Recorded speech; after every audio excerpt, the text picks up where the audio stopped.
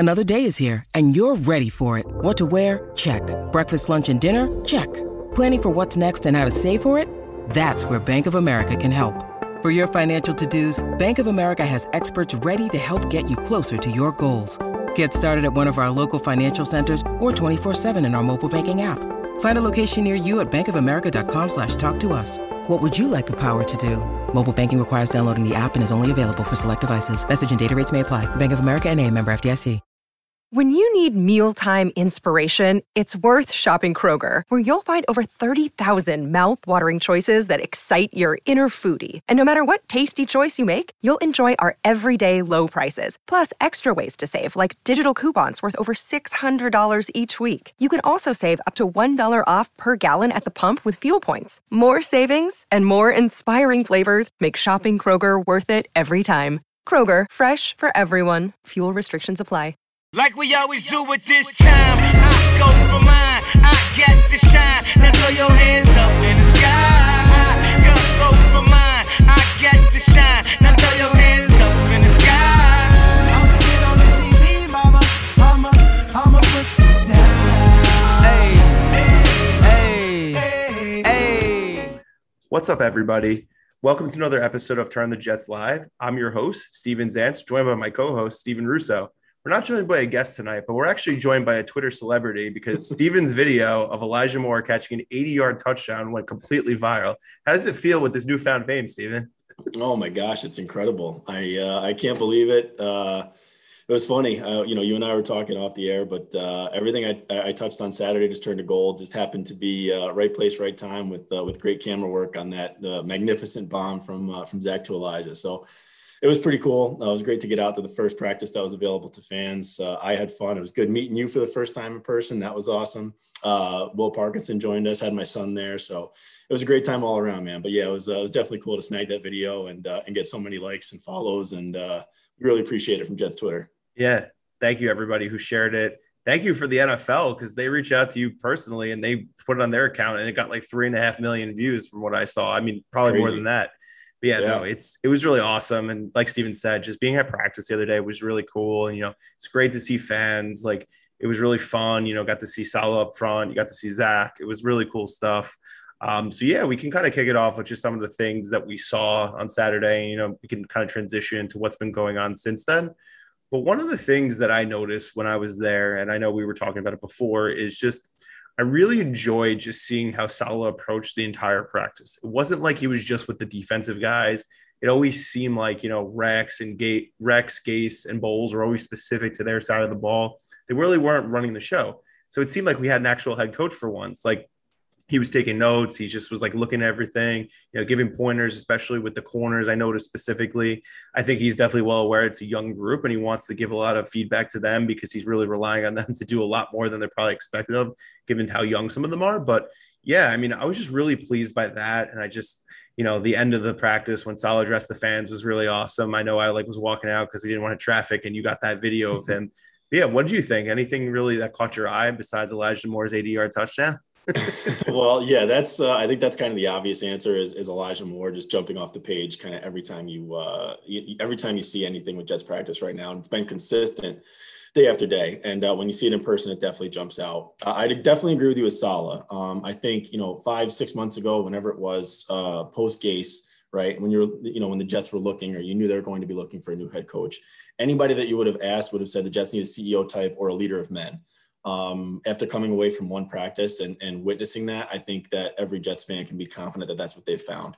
The way that he runs practice, the way that he talked to the fans, like you mentioned, the excitement that he has, the character that he talks about his guys having, you definitely see that it's the anti-Gase and it's exactly what this organization needs. Outside of that, I think the biggest takeaway for me really was twofold. I'd say first is the impact that the young guys are really having. So you talk about Elijah Moore, you talk about Elijah Vera Tucker, Michael Carter, those guys and how impactful they're going to be. The second part of that is Zach Wilson. When you see him throw live, the ball pops off his hand. It's impressive. He can make throws off schedule. He made, the one play on the rollout, pump fake, and then hit Denzel Mims. A couple times just fading back, throwing off his back foot, but still having the pop to get it to the sideline with Elijah Moore. I just think overall he looks really good. He was impressive. I think we've seen now that he's kind of, after that first day back on Friday, he's really stacked good days after good days, which has been encouraging to see. Because there's no qualms about it, man. He's going to be starter day one. There's no competition there. There's no way they can say, otherwise. So it's good to see that he's making progression and kind of that he looks the part when you see him in person. Totally. Yeah, I agree with you. He definitely was impressive. Like you said, ball was coming out real fast, had some zip. It was good to see because Darnold had a nice arm, but he didn't really have like a cannon.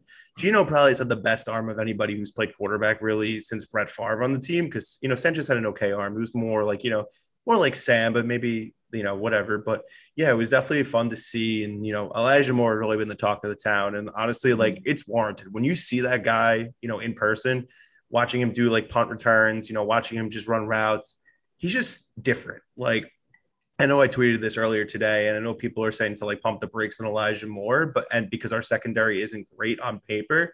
But like I said, Corey Davis and Crowder are legit NFL receivers who've been productive for, 4 or 5 years at the minimum.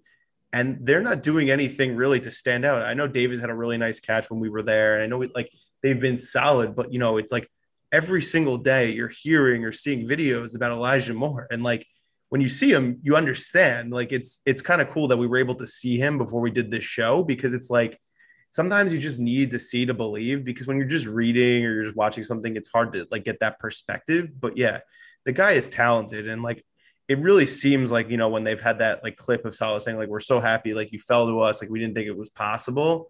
I get it now. Like, he's just, he's so crisp.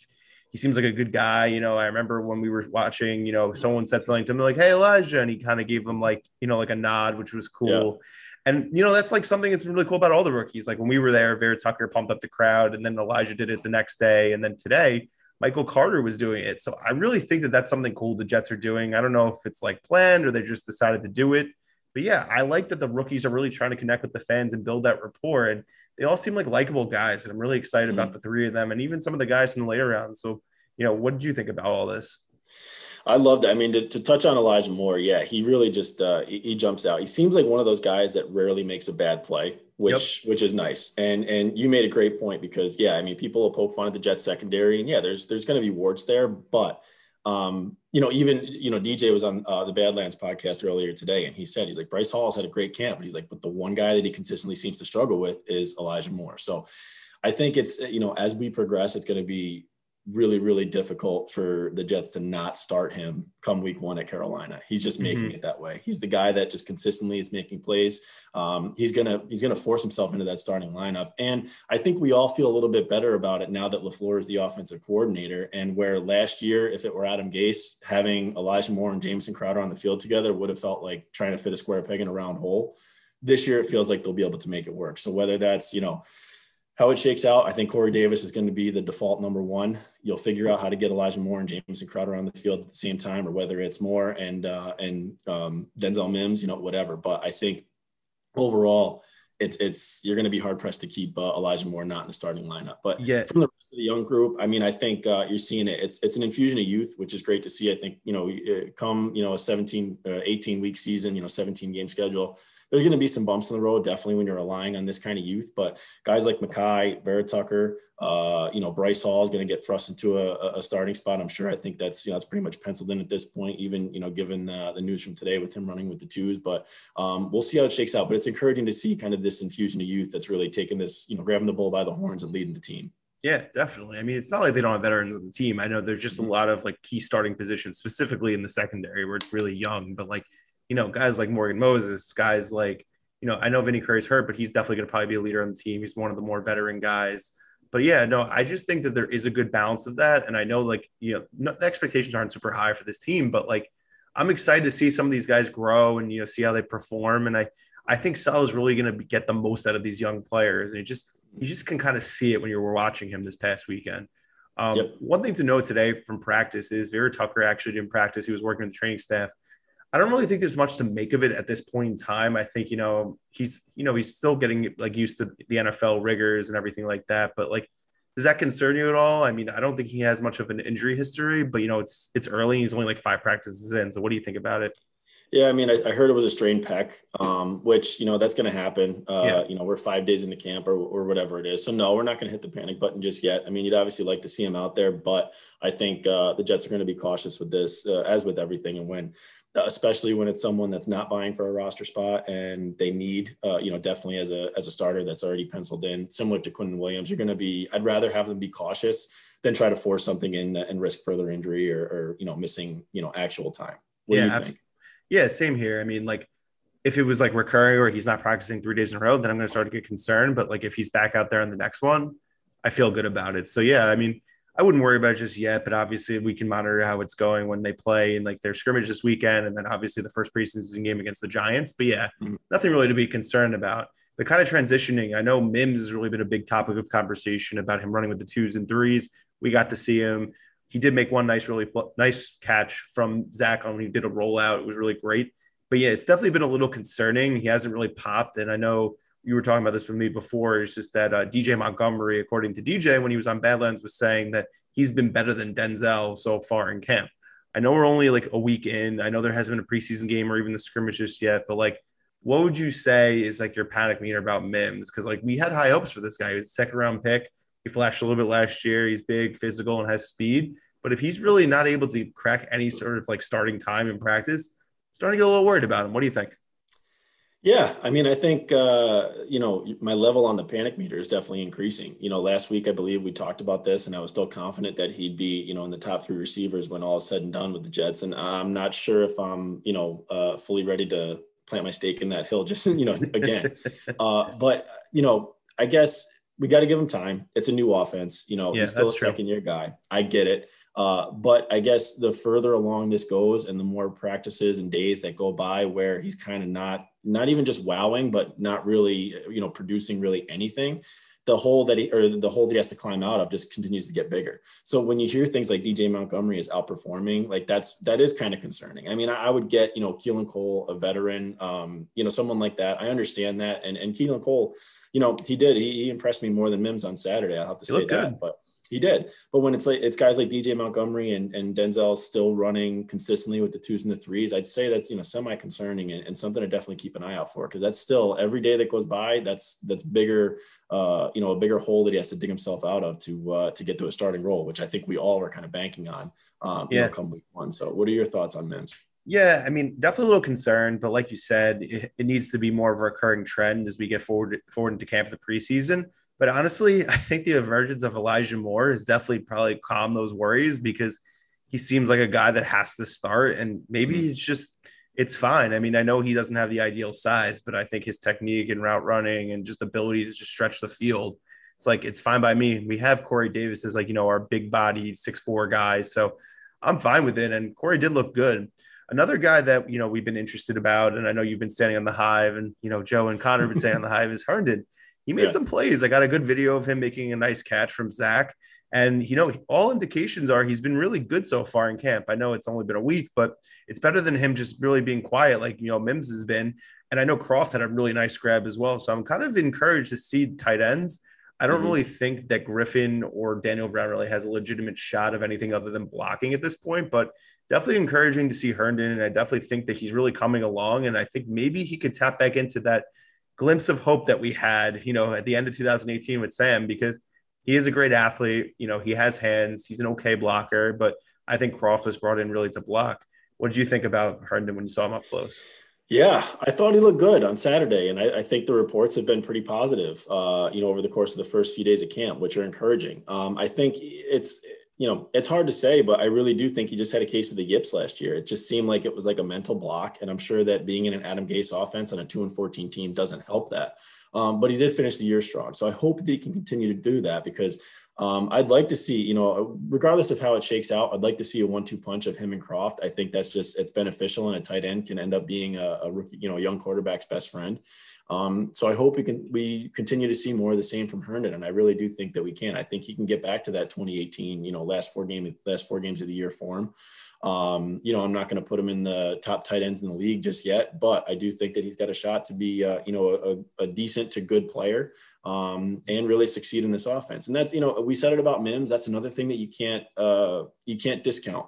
we're, you know, what 5 days into practice in a brand new offense, a brand new system. So we have to pump the brakes a little bit on this stuff and give these guys time to adjust and time to learn.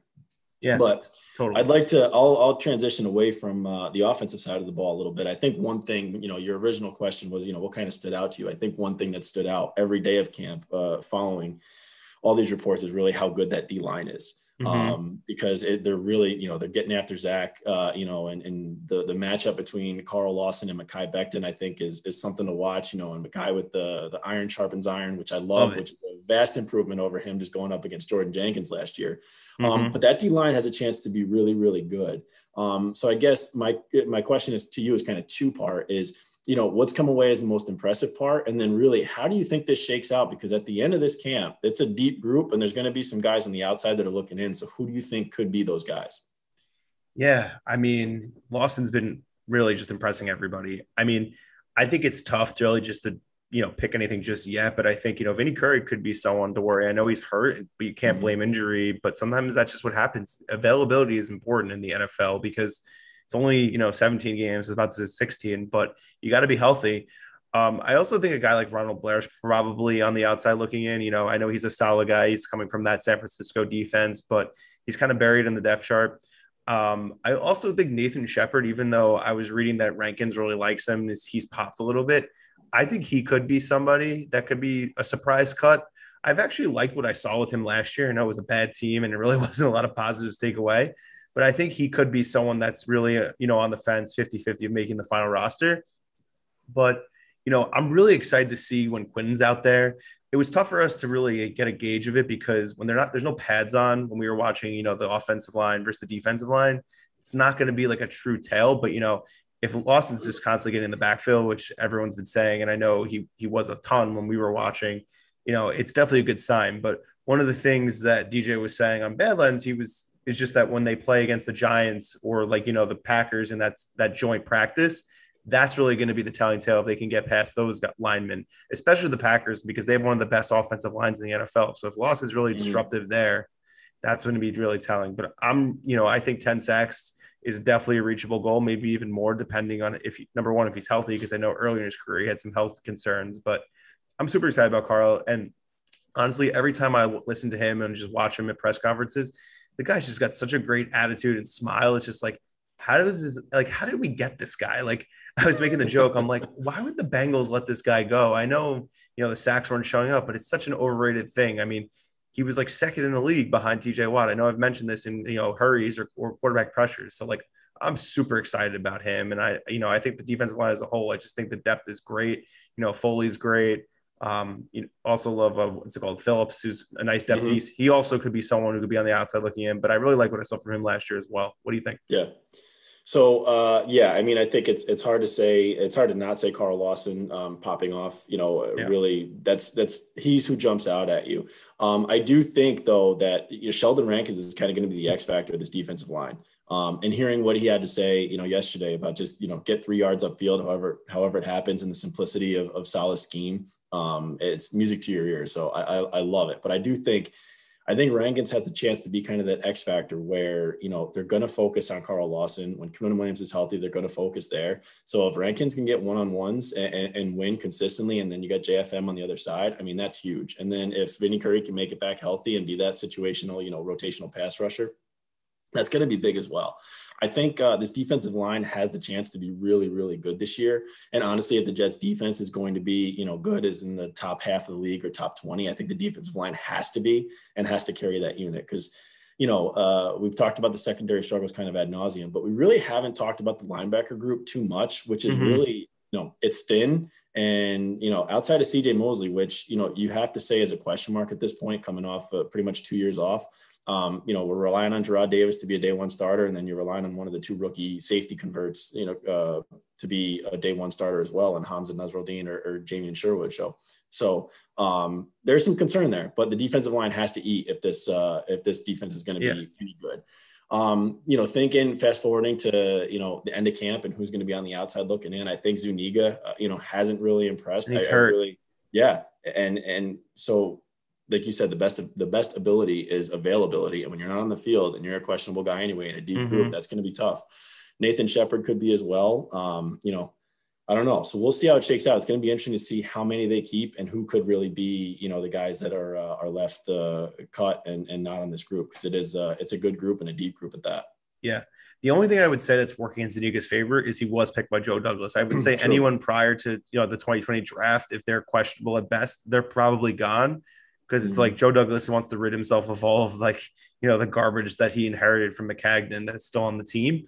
Yeah. That's why Nathan Shepard definitely could be someone who's really on the outside looking in, but he definitely showed something last year. If he has another strong, preseason training camp, I think he'll probably stay. But I actually missed on our guy JFM. I'm a little pissed at myself about that. But one of the things I was reading on CBS Sports is he essentially was ranked by Chris Trapasso as the NFL's most underrated defensive lineman. It used to be Grady Jarrett's title from Atlanta, but he was saying that JFM is actually now the most underrated defensive lineman. I love that someone like him is getting that national attention, because, Trapasso is not, a Jets beat writer. He's somebody who just looks at the league as a whole.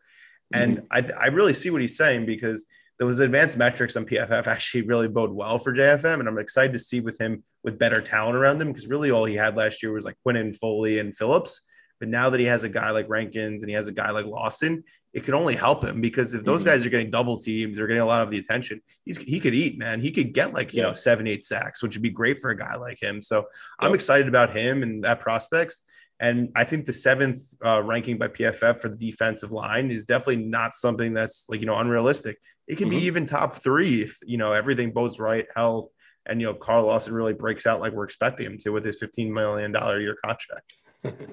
Yeah, I think the JFM point is a great one. And I think, he was the second best pass rusher on this team last year outside of Quinnen Williams. So now when you add those guys in that they brought in, like, Rankins and Lawson and now Vinny Curry too, I think that just provides more opportunity for JFM, not to mention kind of those second chance sacks where maybe Lawson gets there first, but just gets a quarterback's foot and JFM's there to clean it up or, whatever. So I think there's opportunity there. The other one that we forgot to mention too is how good Bryce Huff has looked in camp. Yep.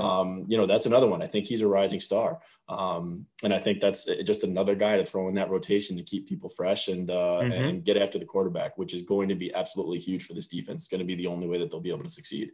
Yeah, definitely. And for anyone who wants to learn more about Bryce Huff, check out his interview with Will Parkinson on the podcast feed. I also posted it on our channel yesterday. So really good interview, really good guy, seems really genuine. So definitely check that out if you want to learn more about Bryce. I've really enjoyed it, and shout out to Will for putting that together. And then, I know the running backs have been really interesting, and we got to see a lot of Tevin Coleman, a lot of Michael Carter, and even Ty Johnson. It seemed pretty even, and that's really been what all the reports have been since camp opened. I personally thought that Carter had a little more juice, but, it was hard to say without pads because they're essentially not going to hit the running back. They're not going to actually hit some holes. One of the things I noticed was towards the end of practice, Coleman was getting attention. He was kind of laying down on the ground. I was a little concerned because he is somebody who's been injured throughout his NFL career, but very productive when he's out there. And then I saw he was practicing the next day, which was great. And the funny thing is I quoted something and his wife actually answered being like, hey, this is just maintenance, he's just trying to stay fresh and he's really motivated for his role, which is really cool. So now that we know that, if he's missing time or anything, it could be just veteran maintenance because that is a common thing around the NFL. But I love Coleman. I've really liked him since his days in Atlanta. I think he's a good, number 2 for a 1-2 punch. And I really think that Carter really has something going. I know he's a little bit undersized, but man, can that guy fly? He really can run fast. I know he was doing some return work as well. But yeah, I'm really excited about these running backs, and I'm interested to see who really are the 3rd and 4th running back. I think Ty Johnson's pretty much a lock because of his ability to contribute in the pass game. But then it comes down to Pirine, Adams, and then I think there's another guy. I can't remember his name off the top of my head because he was on the team last year. But Pirine has had really good reports. And I know people said don't sleep on him, but I personally just like what I saw from Ty Johnson last year. What do you think about these guys? Yeah, it's going to be hard. I think when it all shakes out, I think there's 4 guys kind of vying for 3 spots. And I think it's going to come down to Pirine versus why am I drawing a blank? Ty Johnson. Sorry. I think Michael Carter looks extremely impressive. I think he's going to be the de facto, starter come day one. And I think probably the majority of carries is going to be split between him and Tevin Coleman. After that 3-4, whoever makes it out of those 2, it's going to be really hard to judge, especially right now, because I think they both look good on Saturday. They both, I think the reports coming out of camp are that they're both impressing. So really, it's going to be interesting to see how that 3rd spot shakes out, because I don't see them taking or keeping, 4 running backs on the roster at this point. Yeah, I mean, if anything, one of them will be on the practice squad. Hello, Yeah. Josh Adams. He's been the practice squad king for running backs the last 2 seasons. Wouldn't be Yeah. surprised if it happened again, but maybe they want to roll in a different direction because it is a whole new offense, different coordinator and everything like that. And kind of just touching on the offense, one of the questions that we got from somebody named Alex Gilbert was, has the offense been doing any pre-snap motions at practice? Absolutely. That was one of the biggest things that stood out to me when I was watching this offense function. Didn't matter who was behind center, whether it was Mike White, Morgan, or Zach, so much. And it's such a breath of fresh air because we're so used to Adam Gase just doing his, 12 personnel and just the same thing over and over again. So I'm really excited. And I think that there's going to be a lot of, audibles and a lot of just like, mixing and matching based on the, the coverage of the defenses, like showing them. But yeah, that was definitely something that stood out to me. And I'm excited about that because it was something the offense has been lacking for quite some time. Yeah, I mean, even on the video that we mentioned in the beginning of the show, but the bomb to Elijah Moore, there was a fake reverse thrown in there, and I think every one of the videos, 3 or 4 videos I shot after that, even a little completion to Mims or whatever, there was motion on every play. Which again, Stephen, to your point, a breath of fresh air following Gase, who was as stagnant as stagnant could be. So yeah, I think motion is going to be a big part of this offense, and I think we saw it early on in camp already. Yeah, no, I'm super excited. And I wanted to circle back on the linebackers because I know you were talking about Mosley as a question mark. I was really impressed about his weight. I know that's been a topic of conversation, but he looked great. He was moving well, when I was watching linebackers do their positional drills. But nobody really stood out from the linebackers, I would say, during practice. One of the rookie corners, I'm not sure if it was Pinnock or Eccles, made a really nice acrobatic pick. I think it was on Mike White. But yeah, that was something that was cool to see. It was kind of like one of those like Cromartie when he was on the Chargers when he went like this and just put his arm back. So that was some cool stuff to see, but just a couple nuggets. I'm excited to see what happens during the green and white scrimmage because, there'll be some fans. It'll be kind of like a game situation. Interested to see what happens. Hopefully, Zach has some good throws and everything to get the fan base hype. But what was besides the arm strength, what was something about Zach that really stood out? I thought it was his speed because I was watching him do wind sprints. He's a lot faster than I thought. I thought he was just kind of a good athlete, but he definitely has some speed. I was impressed by that, watching him do those jogs. Yeah, I agree. And I think along those same lines, I think his mobility kind of stood out, and that's mobility within the pocket and then on off schedule plays. So the two that stood out, the one I spoke of earlier with the off play or off schedule throw to Mims, moves within the pocket, kind of moves up, pump fake, slides out, and then hits Mims on a rollout right, which, it's something, in this LaFleur offense, I think is going to be big. But then even on that big play to Moore, watching him climb the pocket, kind of shoulder shrug, get away from Lawson, and then climb the pocket to make that big throw with that little, Aaron Rodgers-esque hop. I just, I love to see that. I mean, I'm not going to say he's Aaron Rodgers, but he's got a little bit of that look to him. So I just think he's got some mobility in the pocket. And I think, outside of that, the arm strength and the way that he throws the ball, it, kind of pops off his hand, which is great. But he's got a little bit of juice. And I think it's going to be a pleasant little surprise, come the season, when the season starts. Yeah, definitely. So one of the things that actually did happen today, in addition to Vera Tucker, not practicing, was they did sign a backup quarterback. Not somebody that we ideally would want, Mr. Josh Johnson, who's been on pretty much every team in the NFL besides Fitzpatrick. So what do you think about this? Do you think he's a legit option to be Zach's backup with maybe either White or Morgan on the chopping block? Or do you think this is more of just a camp arm, someone with experience to help him guide through the preseason, and maybe they have another guy in mind like Nick Foles, which we could talk about in a little bit. So what do you think about Josh Johnson? Honestly, I think he's, I think he's got to have a realistic chance to make this team and be a true veteran backup. I think they probably realized that with a 30-something-year-old offensive coordinator and 3 guys that are playing, that are at the quarterback position that haven't taken a snap.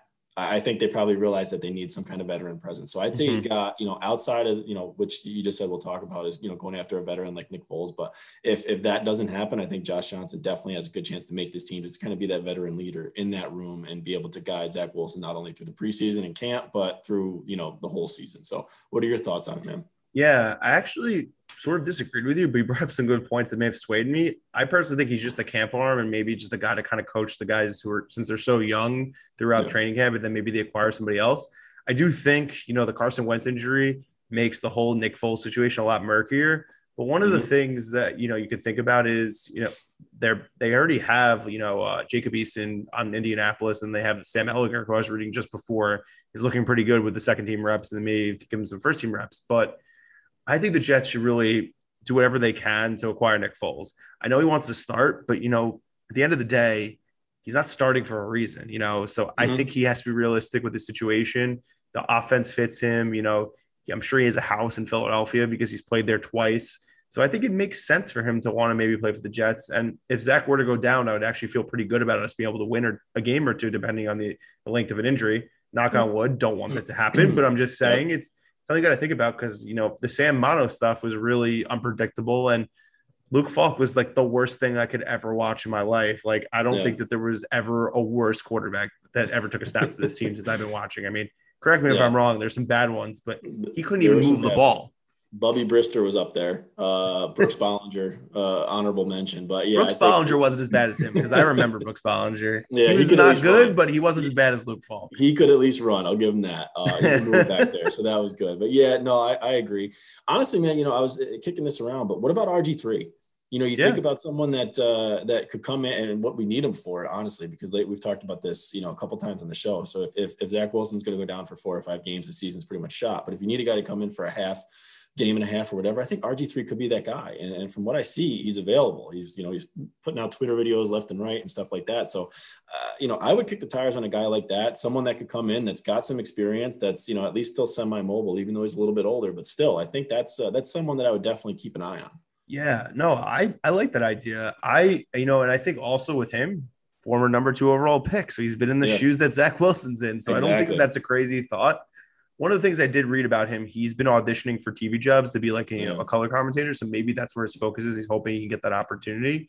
Yeah. But yeah, I mean, I'm all aboard with that. And I think he's got the experience. He's been a starter. He had high expectations, was playing in a big market in Washington. So yeah, I'm with that. I support that 100%. I mean, I would have preferred that over Josh Johnson. I don't really know what they were thinking. I mean, I guess it's like the experience that it's kind of like a McCown-ish kind of guy. They're maybe trying to get their version of McCown since McCown's retired.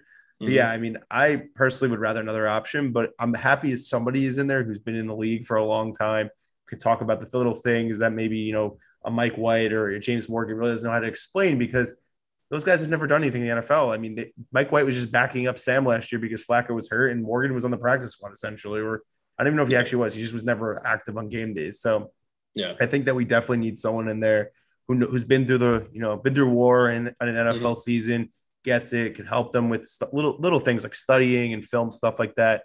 So hopefully Josh Johnson, you can bring that to the table because we need that.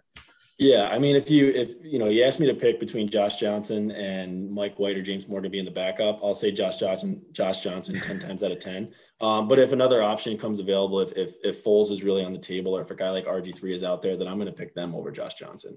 That's just the reality of the situation. I'd rather have someone that's really done it in this league, at least to some extent, some level, and someone that can kind of coach Zach Wilson a little bit better. But I do think at this point right now, I think it's at least good that they're recognizing that they need a little bit of veteran presence in the room to guide Zach Wilson a little and, keep this going at least through camp. So if I kind of want to transition a little bit away from, still on the quarterback position, but away from just the Jets. But if I were to ask you in the AFC East, I think, every quarterback situation tells a little bit of a different story. But if I were to say, and ask which quarterback in the AFC East for 2021 is under the most pressure, who do you think that would be? It's a good debate. I'm going to go with Tua. I know Josh Allen had a great year and everyone's like, can he do it again? But Tua's under a lot of pressure, man. He was a top 10 pick. He was, picked before Justin Herbert. So, Justin Herbert looked like the best rookie quarterback by far last year. I know Burrow was good before he got hurt, but Herbert was significantly better in my opinion. And I like what I saw from Burrow.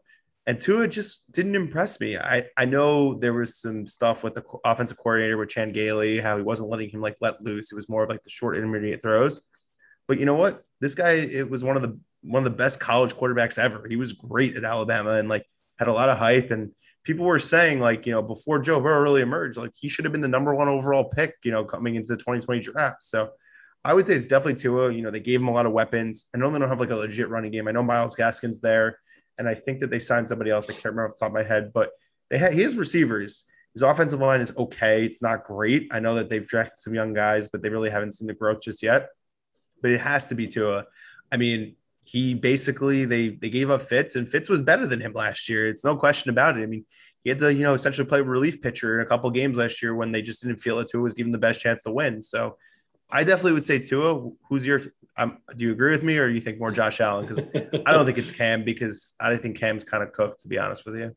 Yeah, I don't think Tua is a bad answer. I think Tua is probably the obvious one. I think, coming off a 10-6 season where they almost made the playoffs, but Tua kind of had a roller coaster and a quick hook with Brian Flores. And, Ryan Fitzpatrick kind of got him there, all that stuff. And then, he admitted that he didn't really know the playbook like he should have. So that's probably the reason for the quick hook. So I get it. Tua is the obvious answer. So first, I'll run through kind of the other three. I don't think it's Zach Wilson. I do think there's pressure on Zach Wilson. That comes different, though. He has more leash. It is. And the Jets fan base, we're clamoring for we have been since, Joe Namath, we're clamoring for a franchise quarterback. So I get it. But I think Jets fans kind of realize the patience. We're to the point where we accept where we're at. We know where we're at, and we're going to be patient with Zach Wilson. And we're realizing that this is a process. So I don't think the answer is Zach. If I were to make an argument for Cam, I think it's actually there. I think it comes with kind of the Patriots territory. They haven't had one bad season, in 20 years, let alone 2 in a row. So when they go 7-9, and when Cam looks the way that he did, and they go out and they improve their offense and the weapons, I don't think they were that great of moves, but I think a lot of people do. You add 2 tight ends, you add 2 receivers. That pressure's on Cam, and he's going to have a quick hook because Mac Jones is waiting right there. So I think there is a case to be made for Cam. In all reality, I think it really does come down to either Tua versus Josh Allen. And I think there's a lot of pressure on Josh Allen here because everyone and their mother is just saying that the Bills are going to win the AFC East. And there's no question. But to build upon what he did last year and to repeat or even get close to repeating that success, there's a lot of pressure there. And from a fan's perspective, I think Bills and Jets fans kind of identify with each other because we've just had years and years of heartbreak together. So we kind of get it. Misery loves company, that kind of thing. But for all of this to be just expected of Josh Allen with everything that they've done, the success they had last year, combined with the moves they made, the coaches that are bringing back, all that stuff, that's a lot of pressure. That's a lot of weight to carry. So you mentioned on the show before too, is the injury luck they've kind of had.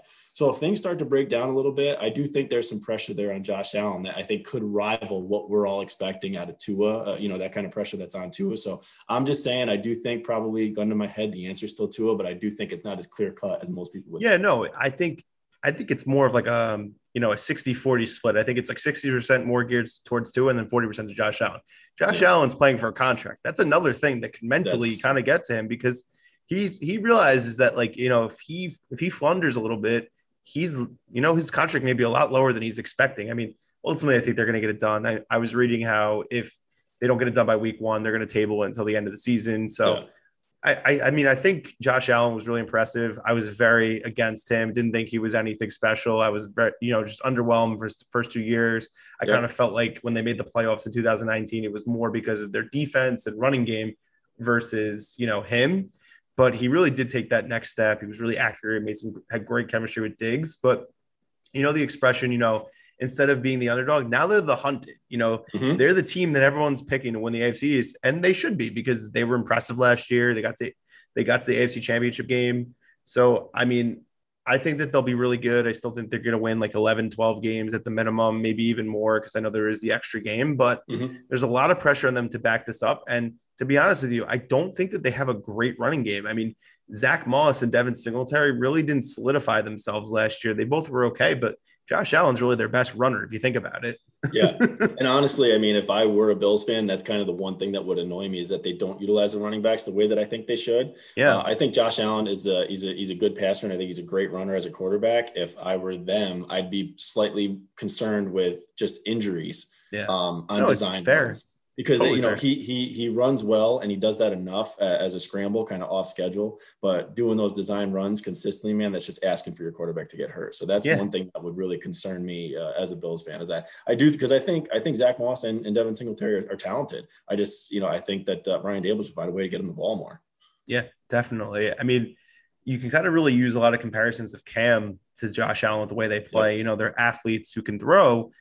And Cam was terrific. I mean, he won an MVP, and Josh Allen was the runner-up for MVP last year. So it's not like he didn't have that great. He was on that trajectory. But Cam can tell you, if you take too many hits, you're going to miss some time. And Josh Allen's missed time in his career already, and not last year, but his first 2 years he definitely did. So he's got to be careful. But I'm interested to see how the AFC East is going to unfold. It's finally not the Patriots, the Patriot Open, as they say, because they're the ones who would always just win it in a landslide. But it's going to be fun. I mean. For me, if the Jets don't finish last, to me, that's a win because they're expected to be last. And I think that they'll improve. They're not going to be, a pushover like they were last year when I felt like every week they were going to lose until they prove us otherwise, when they beat the Rams and they beat the Browns when they had no receivers. But yeah, I'm excited. I mean, steal some games. They got to steal some games in the division. They won none of them last year.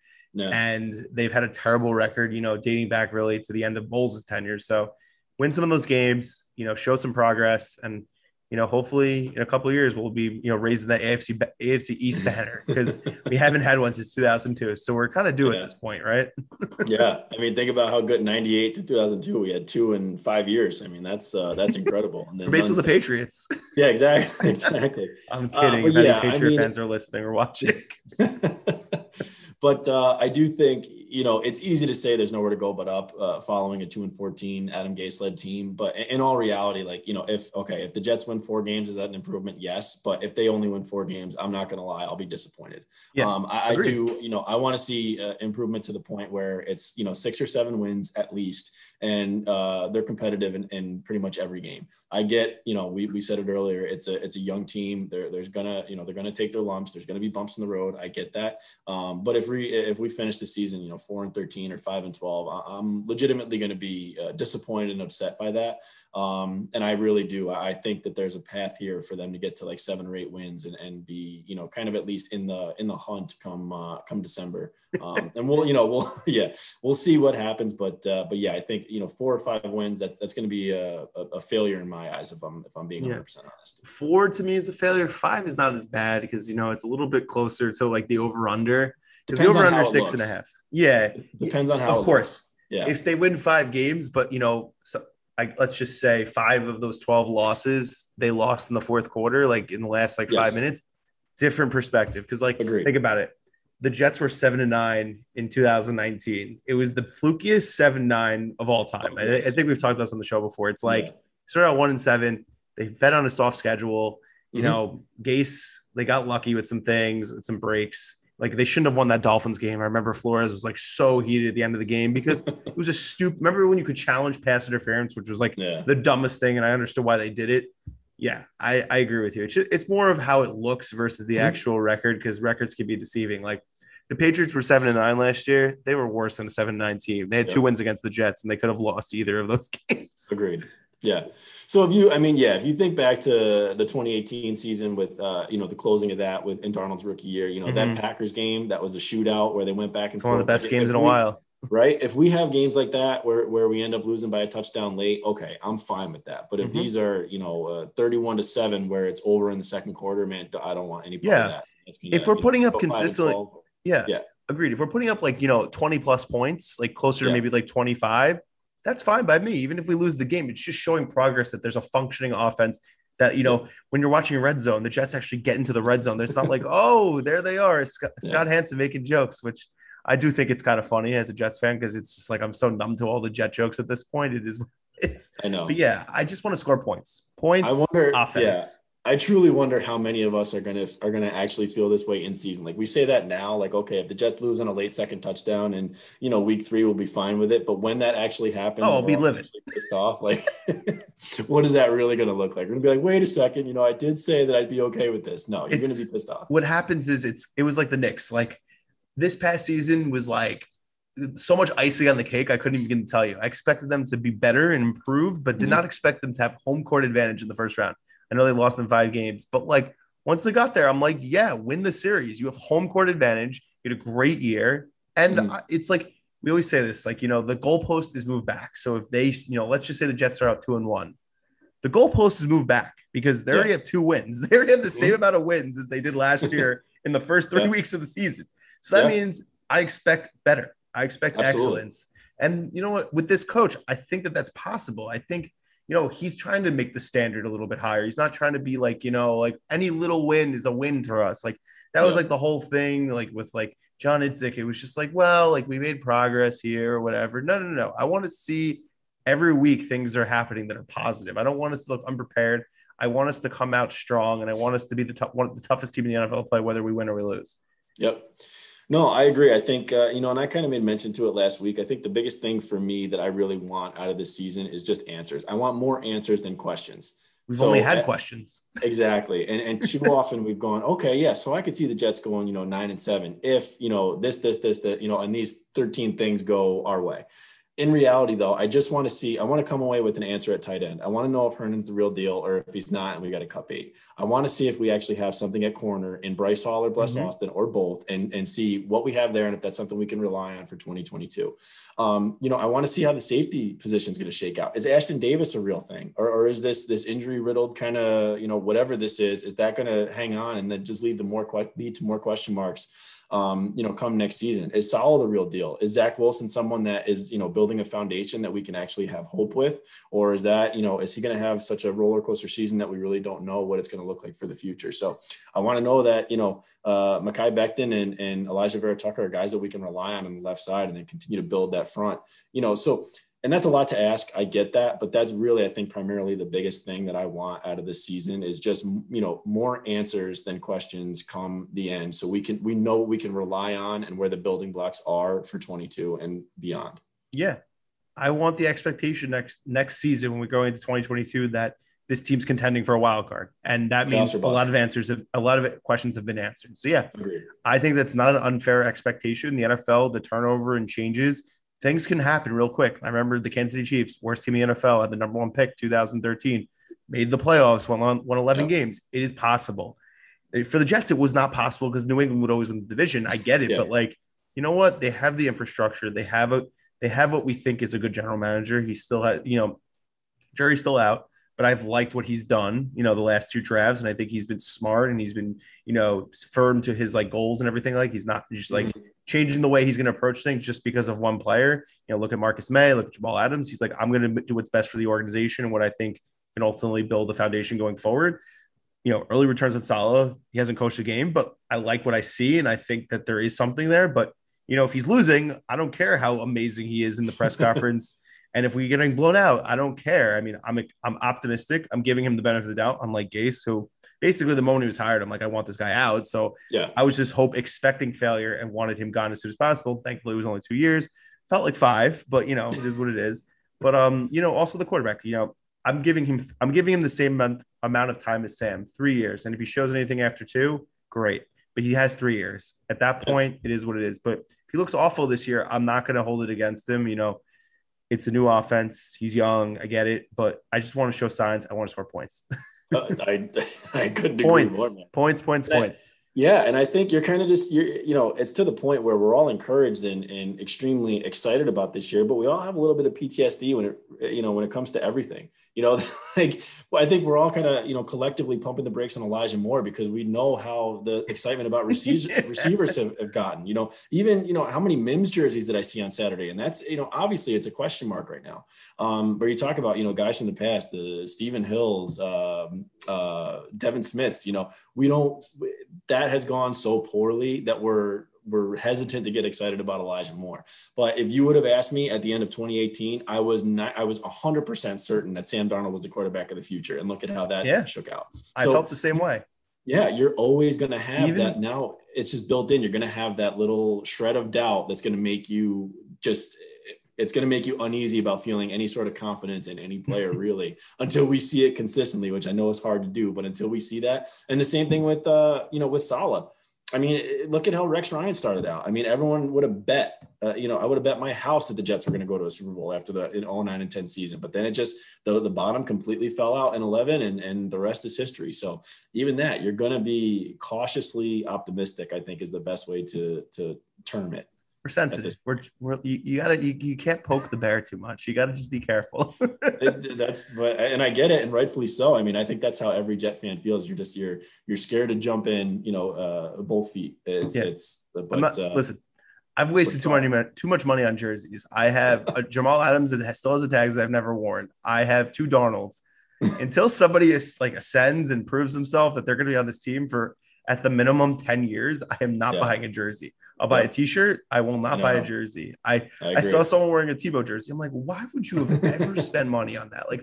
And these some other guy, we were on the buses going to the facility from the parking lot. I'm like, we're just shaking out this. I've wasted way too much money. That's an even bigger waste of money. And that's saying something coming from me. I agree. I don't think we want to go through the graveyard of jerseys that I have. Yeah, I'll just wear the swag. Wear my Revis. My Revis is my go-to. It's like my evergreen. That's my advice to Jets fans. Buy a Darrelle Revis jersey. Buy a Jonathan Abraham, Curtis Martin, even Chad. Chad is a fine jersey to get. I got Chad in there somewhere. Nick Mangold if you want to wear an offensive lineman. I personally don't, but hey, you could do that. Or even your boy Keyshawn. Love Keyshawn. You've constantly gotten mad at me about. Yes. I love Keyshawn. I'm just messing around with him. You're a hater, man. I just said that he didn't live up to his expectations of number one pick. He was a good player. That's not true. He was awesome. I had his jersey. I like the old jersey when I was little. He's great. I mean, I was young for his peak, but he did win a Super Bowl. Gotta give the man his due. I agree. He was hosting a morning radio show on ESPN. He's made it, man. He was a consistently good receiver, but agreed, falls short of the expectations for a number one pick. I can't argue with that. Yeah, listen, if Zach is an okay quarterback, he's, let's just say, a Kirk Cousins. He's not, Patrick Mahomes is that kind of unfair, but someone who's in the upper echelon. Yeah, people are gonna say, he's fine, but he's not if he's Jared Goff. Let's say he's Jared Goff. People will be he didn't live up to it. That's a fair. Jared Goff showed signs, but he got traded for a reason. He was fine, but he wasn't going to move. I personally think that Wilson probably has a little more upside. I think, his ability to make plays outside the pocket. Goff wasn't as mobile, but he had good arm talent, and it didn't work. So I'm hoping that, Wilson's not Jared Goff and he's his own guy. And people are saying, oh, he's the next Zach Wilson. Instead, who Zach's going to be. Agreed. Zach sets his own standard. And that's what I want out of this team. Us to create the molds that people want. I want people to want players from the Jets on their fantasy football team. I always would say to people, don't take guys on the Jets. Take Elijah Moore. Who are my league.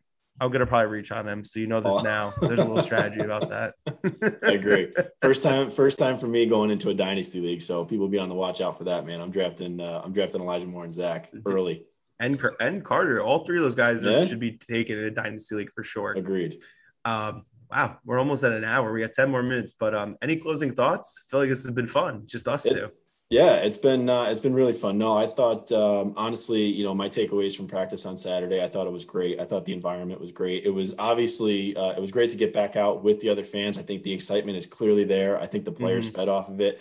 You mentioned, Vera Tucker getting the crowd hyped up. I think we've seen that over the course of the next couple of practices with some of the other rookies doing the same. Saleh coming out, thanking the fans for joining him, for joining the team, talking about the character of his guys. I just thought that was such a good and nice moment that I just really appreciated it. It made me kind of take a step back and say, you know what, this is exactly why, 99% of this fan base feels confident in this hire. It's just him. He brings a presence. Even him talking and kind of, in his press conference the other day when he made a comment about, if you had told me we would have gotten Zach, AVT, Elijah Moore, and Michael Carter in rounds 1 through 4, I would have asked you what you were smoking. It just shows that he's human. I love that element of it. Yeah. I love that it's absolutely, and it's the anti-Gase, but it just makes you feel like they really did make the right hire. Now, you mentioned it earlier. There's games to be played. There's games to be coached by him. But overall, I think just the energy level, the infusion of youth and talent on this team, you really feel it. I feel like they're going to be competitive, and I feel like they're not going to fall short of expectations this year. It's early. A lot can happen. Injuries can happen. A lot of stuff like that. I came away extremely impressed from camp. I really liked it. I really enjoyed my time there. It was great for my son to see it. He had a blast. If I could say one downfall, I think the Jets shop was a little bit underwhelming. Yes. I was hoping for some more. Was hoping for some all gas, no break merchandise. They still don't have it. Get on it. Why? You're missing out. It's an opportunity to capitalize. I would buy a ton of it. But yeah, overall, those are my thoughts, man. I thought it was great. I was happy to meet you in person, meet Will in person. It was awesome. So yeah, that's my I agree. I have a proposal for the Jets. If anyone on the organization is listening, my man definitely caused some people to buy some season tickets. So the least you could do for him, because you're not going to give him, commission off that, is send him a gift basket of all gas, no break gear. He deserves it. I know that tickets were sold. There's no doubt about it, man. 3.5 million views. People hype you up Elijah Moore. I'm telling you, people bought season tickets because of Steven Russo. So send him a gift basket with some all gas, no break gear. He deserves it. It's a small ask. It's my royalty check. It's just some all gas, no break merchandise. That's it. Or at the very least, put it on sale, because it's still not on Fanatics. I keep checking all the time. That's all I want. I don't even want a That's jersey. it. I just want the all gas, no break Nike stuff. That's like That's it. everything Yeah. Salah wears. Like I just Mhm. want that. And I love that he wears Yeezys, which is amazing too. But thanks everyone for tuning in. As always, don't forget to subscribe to our show on YouTube. Don't forget to subscribe to the TOJ pod feed to get this show, to get Will's show, and then also draft season when it returns in October. And as always, if you love our content, don't forget to check out our Badlands Patreon with Joe and Connor. Really good stuff they've been cranking out. I know that they've been doing a lot more video, and next week they'll actually have the Zach Wilson docuseries with a couple great guests, 2-hour-long episodes to go through some of, the draft process, as well as, how he's been looking and really expectations going forward. And obviously there's some new Badlands merch. I know there is the golf polo, there is the mug, and then there's one more that I can't remember off the top of my head. Hopefully Feed number 8. Yes. Feed number 8. So if you're into Elijah Moore, but don't want to invest in the jersey, $25 for that t-shirt. It's worth it. The stuff's comfortable. I need Joe to make a dad hat of Badlands, and then I'm really going to be all in. Thanks, everybody. Have a good one.